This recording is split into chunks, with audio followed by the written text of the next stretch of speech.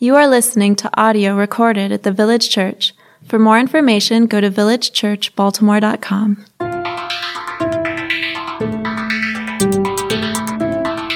My name is Kara, and I will be reading from Ruth chapter 4, verses 12 through 22. May your house become like the house of Perez, the son Tamar bore to Judah, because of the offspring the Lord will give you by this young woman. Boaz took Ruth, and she became his wife.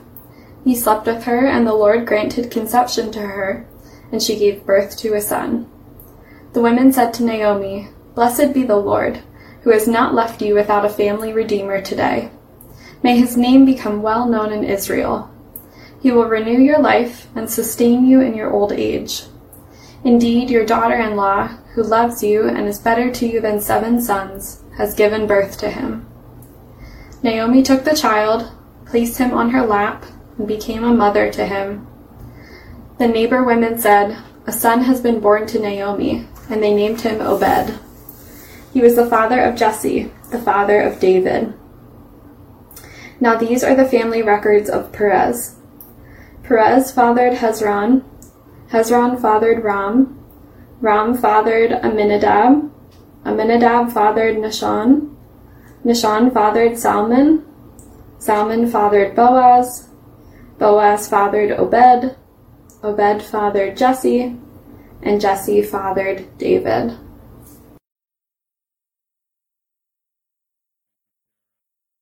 My village peoples, it is good to see so many of you here today to worship. If you are worshiping online at home, we are glad you could join us as well. But it's really good to see all of you here in person. I know one of the fabulous things about this whole pandemic, trying to find little glimmers of light, is we've been able to have people worshiping from literally all over the world with us. That's kind of amazing. So for some of you who are not in Maryland, it is real cold here right now. It's like crazy Memorial Day weekend and people having to bust out winter coats again and bubble jackets. It's like cold. So even some of us here in the building, it's a little more frigid than we're used to. So thank you for suffering for the gospel. Right? It's not suffering, but it's a little cold. But it is good to be together. We continue to, and we're going to share a little bit of some of the things going on that allow us to be present together. One of the things, just celebrating what God is doing. And throughout the pandemic, as many challenges as we've had, we've also been able to see people committing to the village as their church, as their family. And we want to welcome officially Ruth Choi, who's one of our newest partners at the village. So Ruth, welcome to the family. Really glad that you've taken that step. Yeah, clap, clap, clap. You can clap from home as well. And just when we mentioned Intro to the Village earlier, that's again a step towards that. That's part of the ways I personally measure how the Lord is moving in our church, not just how many people come, which is fantastic, but who's committing to say, this is my church. I commit to them. I also know they commit to me. So Ruth, welcome to the village as part of our family. Really exciting announcement right now. So we have been moving slowly and we are taking rapid steps starting next week, but officially on June 13th, we are going to be transitioning fully to live in our worship expression. And this is really good news. And I hope you know this has not been a light thing. Like, we have not been rushing it. We have been trying to honor what's happening in the government and try to be as safe as possible physically, but we feel the time is right to be able to move in this direction. So Sunday, June 13th, obviously we want to invite you, if you are in the city, to come back in person and worship. We will, for the time being, as long as we need to, have masks worn inside of the building. If you're curious why I'm preaching, and you've got to be able to see lips. So I'm preaching, but everyone else is wearing masks. We're going to continue to do that, just to be wise in those ways, at least for the time being. But on this day, we're going to reintroduce live music, which is going to be really great. This is really a big one. We're going to be reintroducing communion, the Lord's Supper, which we have not done for I don't know how long now, since like February of last year. We said back then that is going to be our mark. We're getting back together, and it's gone far longer than we thought it would. But we're going to be having communion today. We're also going to be having everyone's going to worship together, including children. And I just want to say really quickly, because I said this to one of our mothers earlier today, every parent, I want you to know your children are not inconvenience in our church. Children are supposed to be a little squirmy. They're supposed to be a little loud. They're supposed to giggle at times when there's no joke said. It's okay. That's part of normal life. So we want to celebrate. I think it's healthy for children to be involved in the worship. And just for the parents to know, sometimes you feel awkward, like you're distracting. Maybe, but that's okay. That's absolutely fine. So we're going to be doing family worship through at least July, but there are also going to be children's classes and youth classes after worship at 11:30. So it's going to be exciting. That's going to be in person, but also there'll be video elements for those who still need to stream in for different reasons. So just a really hopeful sign. So again, we're going to kind of reintroduce next week, but fully on June 13th. Please do your best, if you are physically able to be back here as we learn what it means to walk together in these ways. Also, another exciting thing coming up that we want you to mark on your calendar is our summer retreat on Saturday, July 10th, and you see the information how you can sign up for that. Just for some of you who've heard, if you've ever been to retreats, some of us, when we think retreat, we think like teaching sessions all day long. I'm thinking retreat this summer, we just need to play with one another. So we're getting together at Oregon Ridge State Park. We're going to do a little bit of a kind of more like a vision session, really short though, just to kind of align why we're doing what we're doing. But we're just going to spend the rest of the time hanging out and playing. That might not sound spiritual to all of you. That's one of the most spiritual things we can do, to learn how to just be with one another. So mark that down, register just so that we can have a good idea who's coming. Everyone's welcome, obviously, everyone, including the children. So set that day aside. So we're finishing up actually the series through the book of Ruth here. And I hope it's been a blessing to you, just getting some feedback. It's been encouraging to see how God has been using this to show us different things in our lives. But we've been looking at this very short book, but powerful book, following the story of this woman, Ruth, but really more than just Ruth. It's her mother-in-law, Naomi, and also this man she ends up marrying, Boaz. And we saw a lot of heartache in that first chapter, especially 2 widows who came back to Naomi's homeland. But eventually we continue to see God's provision in providing for their needs. And as we saw last week, ultimately providing this redeemer in the person of Boaz, who marries Ruth. And in a lot of ways, last week should have felt like maybe the end of it. Like, Disney movie, in the end, Prince Charming comes in and it all works out. But we have some really good stuff today, as we saw here. And if you've been following along, if you're emotionally invested, this is like our reward. It's just incredible. The witnesses, they celebrate with Boaz. And we're not given the precise details here, guys, so we want to be careful not to guess. But I'm going to assume when Ruth first came to this place, she was probably not welcomed as warmly as she is right now. I'm going to guess she was not celebrated as we see her being celebrated now in chapter 4. Because now there is no doubt that this foreign widow, Ruth, is celebrated as one of their own. She's family. They honor her. And it's just this tremendous story of how this foreign widow to the people of Israel, a godless land, Ruth is the recipient of so much favor in her life. She experiences so many good things through the kindness of this redeemer named Boaz. And some of you romantic types, you like movies like The Notebook, you love Ruth, because like Ruth and Boaz, they finally get each other. It's like the perfect ending. And they consummate the marriage, and they have a son. And in Hollywood, this might be where the movie ends, with Boaz and Ruth sitting in a hospital room with this fat little baby and all his chubbiness, looking into each other's eyes, in love with one another, roll the credits. But that's not how the story ends here. Interestingly, we go back to the beginning of the story. We're given remembrances of what happened in the beginning, where we met this widow, Naomi. Ruth is not the only character. There's this mother-in-law, Naomi. She's also a widow.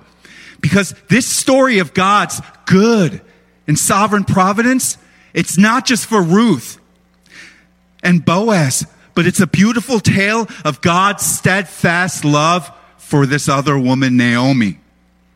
Even when she didn't know it. Even when she couldn't feel it. Naomi, If you remember, she lost her husband and her 2 sons. She was in a foreign land, and she hated life. I don't know if any of you have ever hated life. Some of you maybe feel guilty for saying, even thinking. Some of you think right now, you're judging me right now. You're like, you're a pastor. You're not allowed to say stuff like that. Yo, there are sometimes when you just hate life. And Naomi was there. She has been through fire, and her friends know it. And in chapter 1, Naomi, she had returned from this really painful season in Moab. And upon her arrival, she declared this, if you remember it. She said, "Don't call me Naomi. Call me Mara, for the Almighty has made me very bitter." She doesn't even say life has been hard. She says God has done this. She blames God. "I went away full, but the Lord has brought me back empty. Why do you call me Naomi? Since the Lord opposed me and the Almighty has afflicted me." She's unapologetic. Yo, this is all God's fault. I got a good doctrine of sovereignty. I believe God is fully in control, and he has made my life hell. Have any of you ever done something or said something and you kind of wish you could walk it back? Like for me, Naomi in chapter 1 kind of feels a little bit like that. It's like, ooh, she said some harsh words. That's like throwing hands kind of words, right? She's like challenging God. She's just done with it all. But it's amazing. God doesn't curse her. God doesn't say, "You little wretch, why don't you believe? Haven't I been good to the patriarchs from Abraham and Isaac and Jacob and Moses? And you are just some ungrateful little..." No, he doesn't do that. She's able to express her heart because the world is it's just too painful. Like, why even bother with God when it doesn't seem to do anything about the misery of her life? Why do we usually follow God? Because he'll make our life better. Naomi's life kind of poor. It's kind of terrible. And guys, what we find in chapter 4 is why a community of faith and friends is so valuable. Because Naomi's friends help her to remember her pain, but they also point her to the hope of what God has done. Look at what they said. "Blessed be the Lord who has not left you without a family redeemer today." Because she did not have a family redeemer. She was looking very poor in life. She had no hope. Her life looked miserable, and they remember that. They said, "Remember when you came back in chapter 1 and life seemed horrible and you were blaming God? But Naomi, look how God's blessed you now. Look at what he's done for you. Praise him." And their celebration is so much richer because they know the difficulties that it sprung from. They praise God's gift of a son. They thank God for the promise of this Redeemer who will keep Naomi's family life going and moving forward when at one point it seemed like she was forsaken. It felt like her family was done.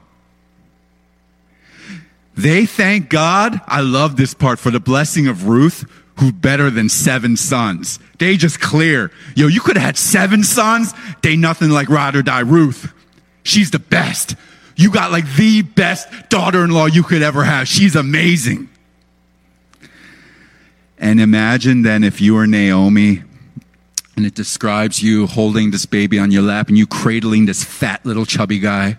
I love fat babies. You can probably tell, right? I mean, her loss is real. We shouldn't minimize what she's been through. But as real as her loss is, it doesn't mean joy will be absent from her life. And sometimes our loss seems like that will be our destiny forever. But God tells Ruth, no, there's hope for you. There's joy. In all the ways that she had felt so cursed from God's hand against her, she now knows the deep satisfaction of the richness of his blessings. As twisted as a path it took to get there. And this was one windy road, guys.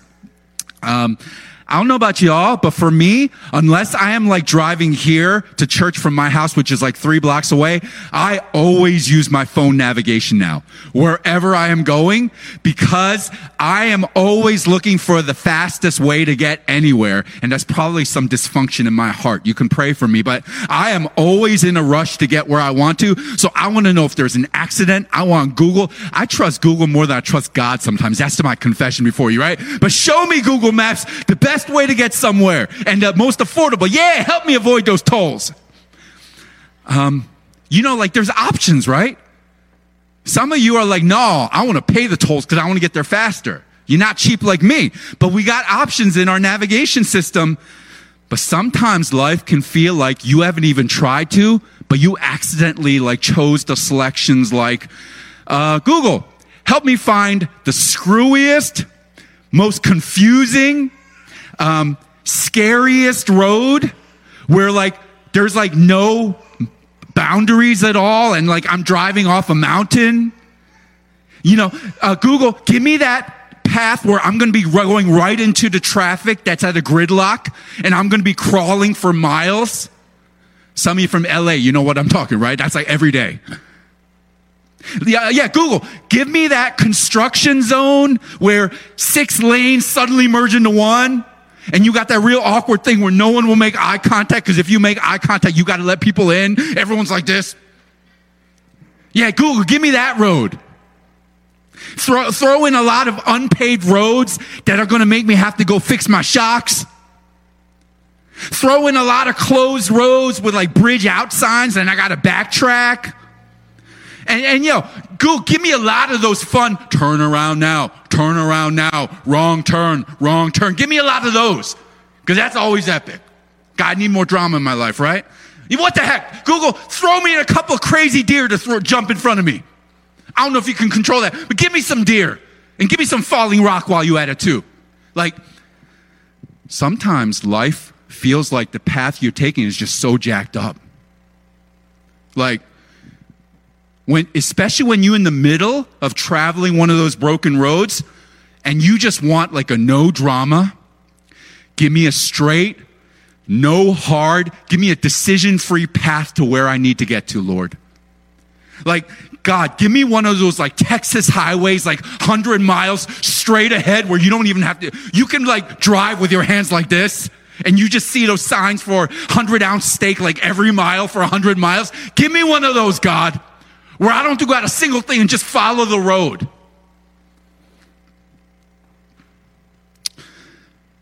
But guys, the book of Ruth was given to us so that we may remember for God's people, all those things that seem like twists and obstacles and dead ends maybe are not actually those things at all. That even in all the setbacks and difficulties and drama of life, God is always intentionally for His glory and for your good. And let's be real, it may not look like the way that you intentionally mapped out your life to be. Often it isn't. But you will get where the Lord wants you to get. And that's what Naomi experiences in her life here. Where everything seemed bad, she's able to look back now and see, it doesn't make that loss any less. She still experienced it, but I see how God was working. I see how God provides. Oh, wow. That thing that I thought was crushing my life is actually, here's how God revealed Himself. God was always at work. And I think there's a few lessons we can learn from the journey of Naomi and Ruth and Boaz. One lesson, and maybe this is something I've been owning myself. One lesson is you don't have to live in fear of what if. You don't have to live in fear of what if. Because I don't know about you, but for me, sometimes we can be paralyzed by our decisions and choices. What we see in front of us, it'd be so much easier if someone said, this is just what you do and it'll end up good. But often life is full of these decisions and choices. And if you're like me, sometimes you sit paralyzed and you can't move. You can't take a step forward. You can't sleep. You don't want to do anything else because you're so afraid of what if. What if this is the decision that paralyzes me because it's going to crush my life if I make the wrong one? Or so maybe more accurately, it's not even the decision, but it's the possible consequences of those actions. And it's almost easier to live not taking them and be feeling kind of paralyzed rather than, but what if the worst thing I'm imagining actually happens? Maybe we have this pervading sense of dread that we will make wrong choices that relegate us to like the second or third or 10th best versions of our life. Like we kind of Matrix-y, or some of those like movies, right? Like there's all these versions of our life, and we are somehow doomed like the worst versions if we make those wrong choices. Like those game shows where you got different doors or different slots or different choices, and like you can make that one and you get like $10 million. But if you get that one, you get like a jar of SpaghettiOs. That's like your consolation prize. And you're like, yo, I don't want a jar of SpaghettiOs. I can't make the wrong choice. So if you're like me, we do our best to ensure that we take the best steps in life possible so that we can have a positive outcome. And I want to make clear here, there's wisdom to that. There's wisdom. It's better than just like haphazardly living through life. There's wisdom in planning, plotting, trusting God. But it could also be revealing how maybe we're living more out of fear than in faith. Like we're being ruled by our fear rather than faith in who God is and how he's revealed himself through his scriptures, but also through life. But guys, I hope you've been getting this throughout this book. The lesson of God's providence in Ruth is meant to strengthen our faith. It's meant to give us hope. Because I'm pretty sure if you would have talked to Naomi at the beginning of chapter 1, this is not the path that she would have taken for her life. She would have not chosen these things, but she comes to learn that God's sovereign ways are really good, even if she didn't always understand it back in the beginning. Naomi learns, as that tremendous movie Rudy, if you've never watched Rudy, you got to watch Rudy, but that line, there is a God and I'm not him. I love that, right? It's a deep theology from this movie about Notre Dame, but it's great. There is a God and I'm not him. And Naomi learns that. And you know, I'm real. So like, I guess if someone doesn't know God, that's a pretty bleak way to look at life.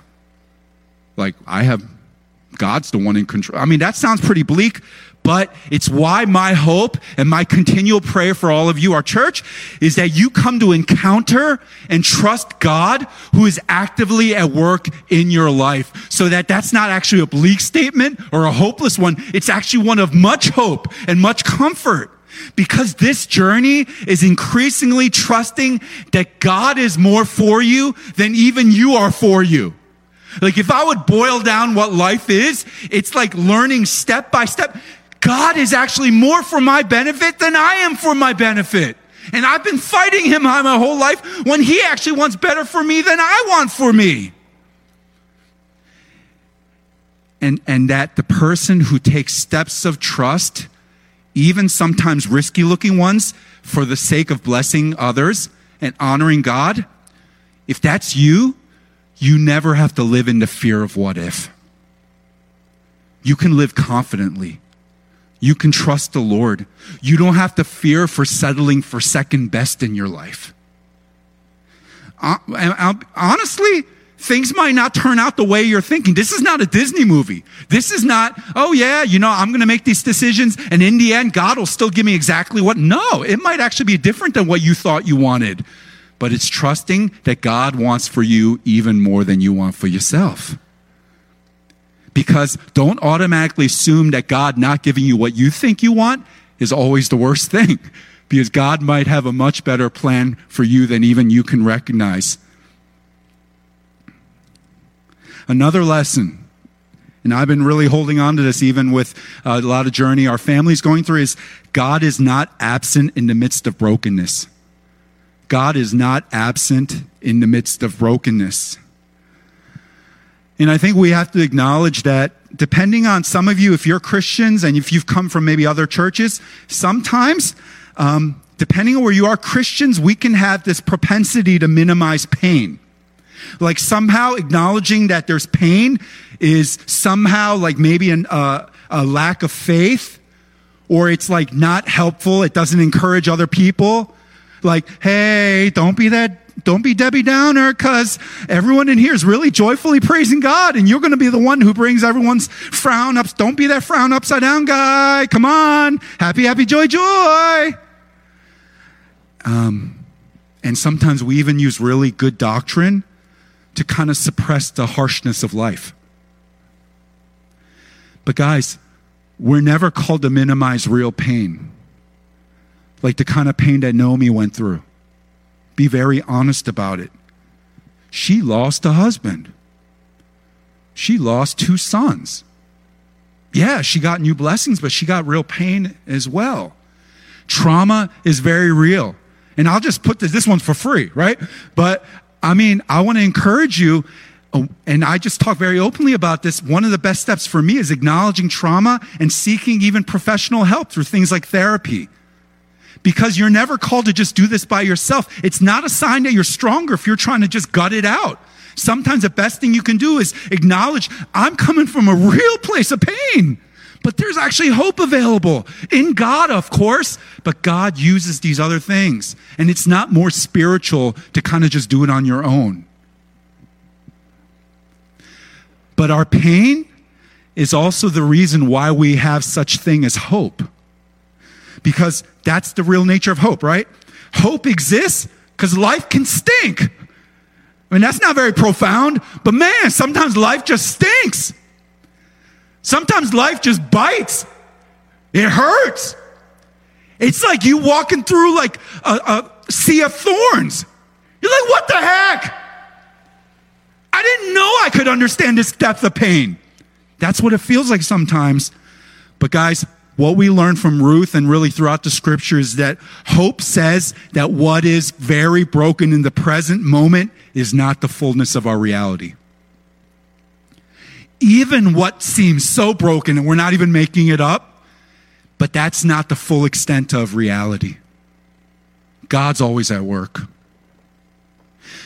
Because, and some of you who are going through it right now and your life is pain, and maybe you haven't even told anyone, but you got it inside, you need to hear, as real as your wounds are, as real as your pain might be, even your suffering submits to God's sovereign rule and reign. Even your suffering, as big and daunting, as hurtful, as mean as it is, even that submits to God's rule and reign. God's not just sovereign over the nice holy moly looking stuff. He's sovereign even over the things that look like they're crushing the life out of us. In the mystery of his providence, he will even redeem those painful things for his glory and for our good. And some of you don't know my story well, so I repeat these things. And if you've already heard it, you can pray for a couple minutes. But part of my journey, I didn't have a clear path to life.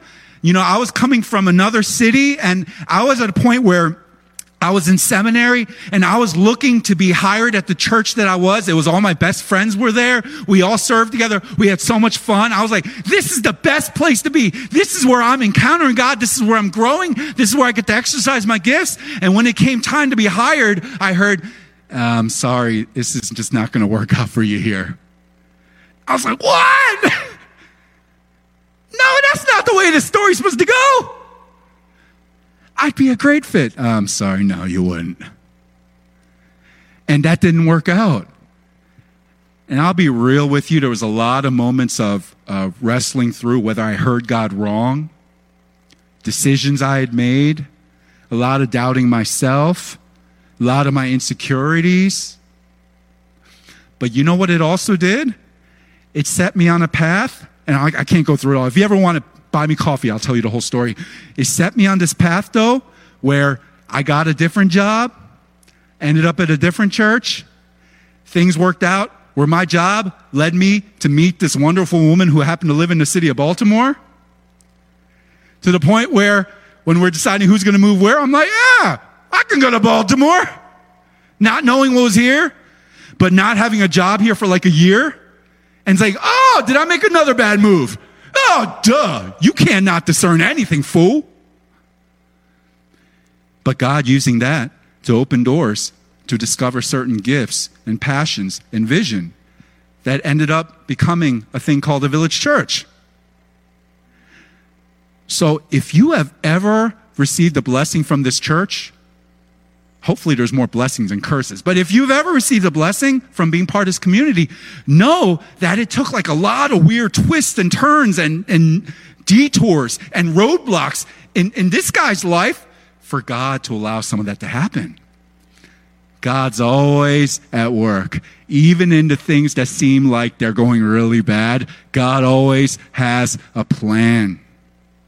He is not absent even in the midst of things that seem very broken in your life. Because I would guess some of you're tracking with me because that's your story.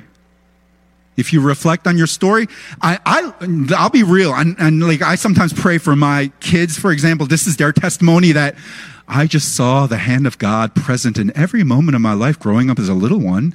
And I had no doubt at one point the Bible just fully made sense. So I decided to trust my full eternal salvation into his loving hands. And like they got one of those testimonies where you're like, oh, okay, well, that's cool. I mean, I would love that. Honestly, I would love that. There's a few of you maybe even like that. But for most of us, what's our story? Man, I hit the end of my rope. Everything I had put my trust in, it became like trying to hold sand. I was even real successful in life, but I saw the futility of that achievement. I was making a lot of money. I was rolling in success. I looked like I was in the fast track, but something was empty. Oh, my addictions, man, they crushed me. I had no choice but to cry out. Oh, I had so many broken relationships, and I was just crying out because of an emptiness in my soul that I was trying to fill with another person. It's like story after story of heartache and heartbreak and misery that put us to the point where we said, I need someone bigger than all this. And God showed us himself. That's a lot of your stories, right? It's like you wouldn't have come seeking God if you would not hit some tough times in your life, because oftentimes that's how God works.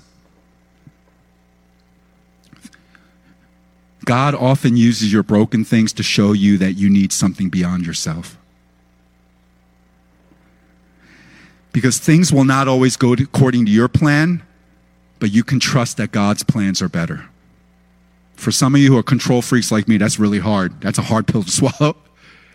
Because I think I'm God, and I think my plans are better. But God is continually showing me, yeah, little one, that's so cute. Trust in me, I'm your dad. I know better for you. And as the book of Ruth closes, it ends with this curious genealogy. I mean, it almost seems like an afterthought. It's almost like the editor came to the author of Ruth and said, we're a little low on your word count. So can you just like stick something in there? I mean, find a genealogy or something. You know, that takes up space. But guys, remember, every word in Scripture has a purpose, and that is definitely the case here. I mean, to be real, for the characters in this book, Ruth, Boaz, Naomi, it doesn't mean that much for their present time because they all going to be dead. But this listing of names, it is actually one of the most important details that goes on in this larger story. Look with me from verse 18. Now, these are the family records of Perez. Perez fathered Hezron. Hezron fathered Ram. Ram fathered Aminadab. Aminadab fathered Nahshon. Nahshon fathered Salmon. Salmon fathered Boaz. Boaz fathered Obed. Obed fathered Jesse. And Jesse fathered David. Yeah, that David. Through Ruth's redeemer Boaz and through their son Obed, eventually comes the greatest king of Israel, David. And from another seemingly like boring genealogy in Matthew 1, we discover that through the same family line comes our final perfect Redeemer, Jesus Christ. Seemingly random acts from these characters trusting God in the everyday choices of their life and their decisions led ultimately to the entrance of our Savior into our world. You might have thought Ruth and Boaz was just this wonderful romantic story. It's not just some rom-com. It's part of God's great rescue story. He was using every single detail. But it was also kind of scandalous. Remember who Ruth was? She a widow, but she a Moabite widow. She from a godless people. And that's where the line of Jesus came from. Out of all this brokenness, out of all this pain, came the lineage of our Messiah, and history was altered. Your life was altered by the decisions of Ruth and Boaz and Naomi. Have you ever thought about that? I mean, Ruth, but really the whole Bible, it reminds us this is really not a book or a message intended for like self-righteous, holy moly people. It's not. I mean, you can get stuff out of it, but this Bible, this story, it's for people whose journeys are really not always Sunday school squeaky, but who walk on a path of a broken, dark world where hope often seems impossible to see. That's who the Bible was made for. People like me who sometimes look at the world and say, is there any good? Is there any good? And to say, yeah, there is. Find the path of redemption through even broken places. You know, as I've been thinking about all you guys here and praying for you, I realize we're all on different points of our journey. But one common thing that's really, I don't know, fascinating is the word, but whether people have been walking with God for a long time or not even a Christian, one common thing I feel like I'm hearing a lot is how many people feel really dark and hopeless right now. Maybe it's pandemic related, questioning everything. This is really hard. Maybe for some of us, part of self-awareness is recognizing how did I play a part in getting to some of that darkness? And I think that's just the natural self-awareness, but maybe you had nothing to do with it. It's just the life that you've been given. And maybe some of us, you never believe good can come from your life because your life has always felt so broken. It's hard to believe that any kind of good could come from you because you look at your family, you look at where you came from, you look at circumstances, you even see yourself. You're like, I'm not going to try to achieve much. I'm just going to try to hopefully make it and not jack up as many things as I can by the end. For some of you, the families that maybe you were born into makes you feel like you have no choice but to live in hurt and dysfunction. Maybe for some of us, just the world just feels so dark. It's a real hopeful message, right? Some of you are like, man, you stink at your job. I came in here for like a Jesus vitamin. I mean, you stink. But I guess what I would say is, as true as all of those things might be, there is hope for you. God has hope for you, because following Jesus, it's not about how you started or even where you are right now, but it's believing in where he's taking you. And that is hope that is available for every single one of us, no matter how dark your place might feel right now or where you feel you've come from. Because even when the path is windy, even when maybe your headlights are busted and you on one of those dark roads and you can't see 5 feet in front of you, that kind of dark, but you follow the one who knows where he's going, who has walked the path of darkness called the cross, and he has an extremely good internal navigation system. He knows exactly where he's going, and he says, follow me. Because you know he is for you. He is for you. And you can trust that even history will be altered by your choices and your decisions. It's not just for your blessing, but God will even use your life, even as broken as it might feel. Because you are also a part of this family line.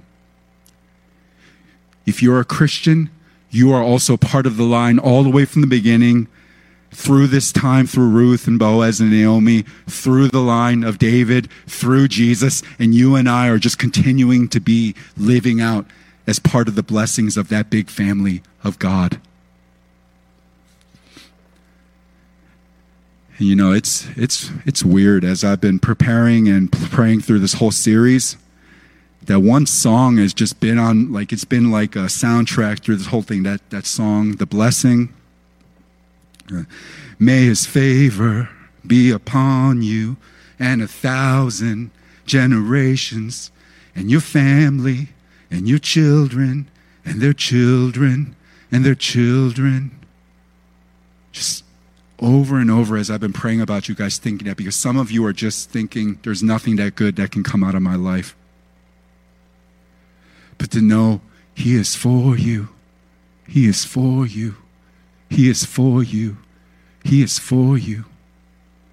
And even out of your life, blessings will come to your children and their children and their children and generations and generations. Stand with me right now as we close in this time.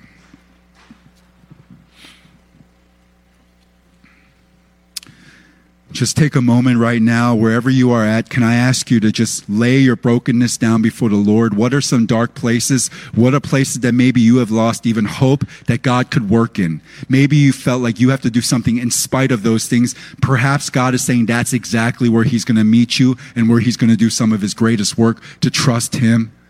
So whatever you fear, maybe you fear having to be relegated to second, third, 10th best, to be cursed by your choices, the what ifs. Maybe you think like your brokenness, your family, your decisions in the past, they've all doomed you to failure, to a destiny of nothing but destruction. Can you believe that today even you can take a different course? That God has greater plans for you than you even imagine for yourself.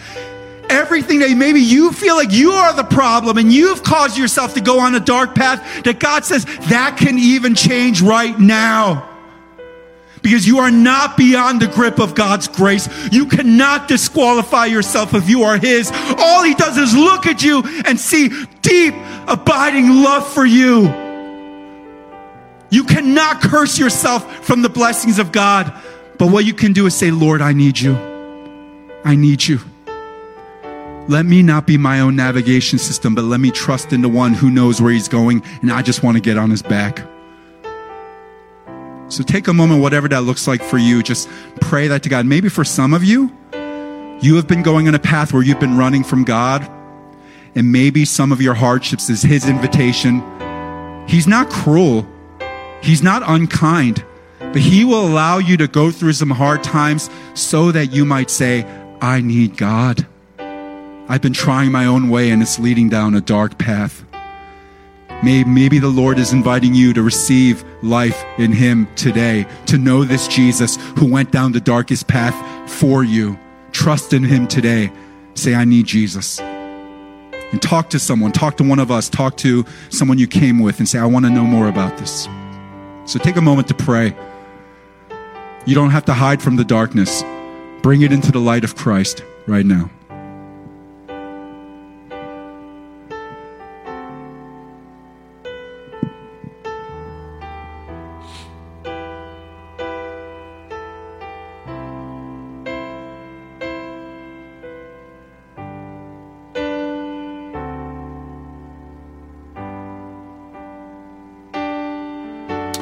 Heavenly Father, I pray for my friends here, my family, asking, Lord, that you are teaching us that you are far more for us than we are even for ourselves. And sometimes the whole life feels like we're just trying to learn that little bit by little. Thank you, Lord, that your kindness leads us to repentance. You don't even curse us for bad things we've done. There might be some implications, but Lord, you're always inviting us to know your deep love for us. And I pray for everyone here, those who are listening in, that you're inviting us to not determine our whole life just by how hard today is or what yesterday was, but to know that even in the midst of that, there is always hope and you are at work. So give us eyes to even be able to recognize a small glimpse of that. Help us, Lord. We are a desperate people. Sometimes the world feels really dark. But thank you, Lord, that even that submits to your great rule and reign.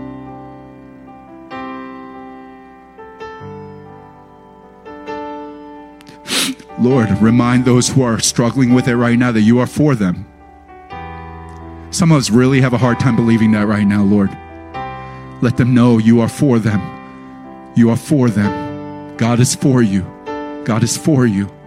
God is for you. God is for you.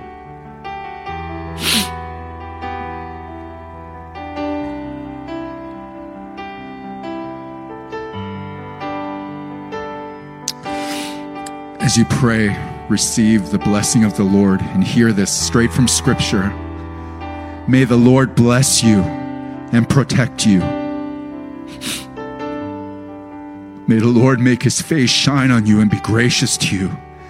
May the Lord look with favor on you and give you peace in whatever you are going through in life, as dark as the dark feels, to know the light that shines brightly where there is no need for a sun, found in Christ himself. Amen. Amen. Amen. That's our worship for today. We're really glad for everyone that's able to worship. If you're in the building here, take some time right now. Don't just run out, but greet one another. One of the best ways we can share the truth of God and remind one another is to just tell one another, God is for you. So let's do that. Love you guys. Have a great week, and just continue to trust in the Lord. Thank you.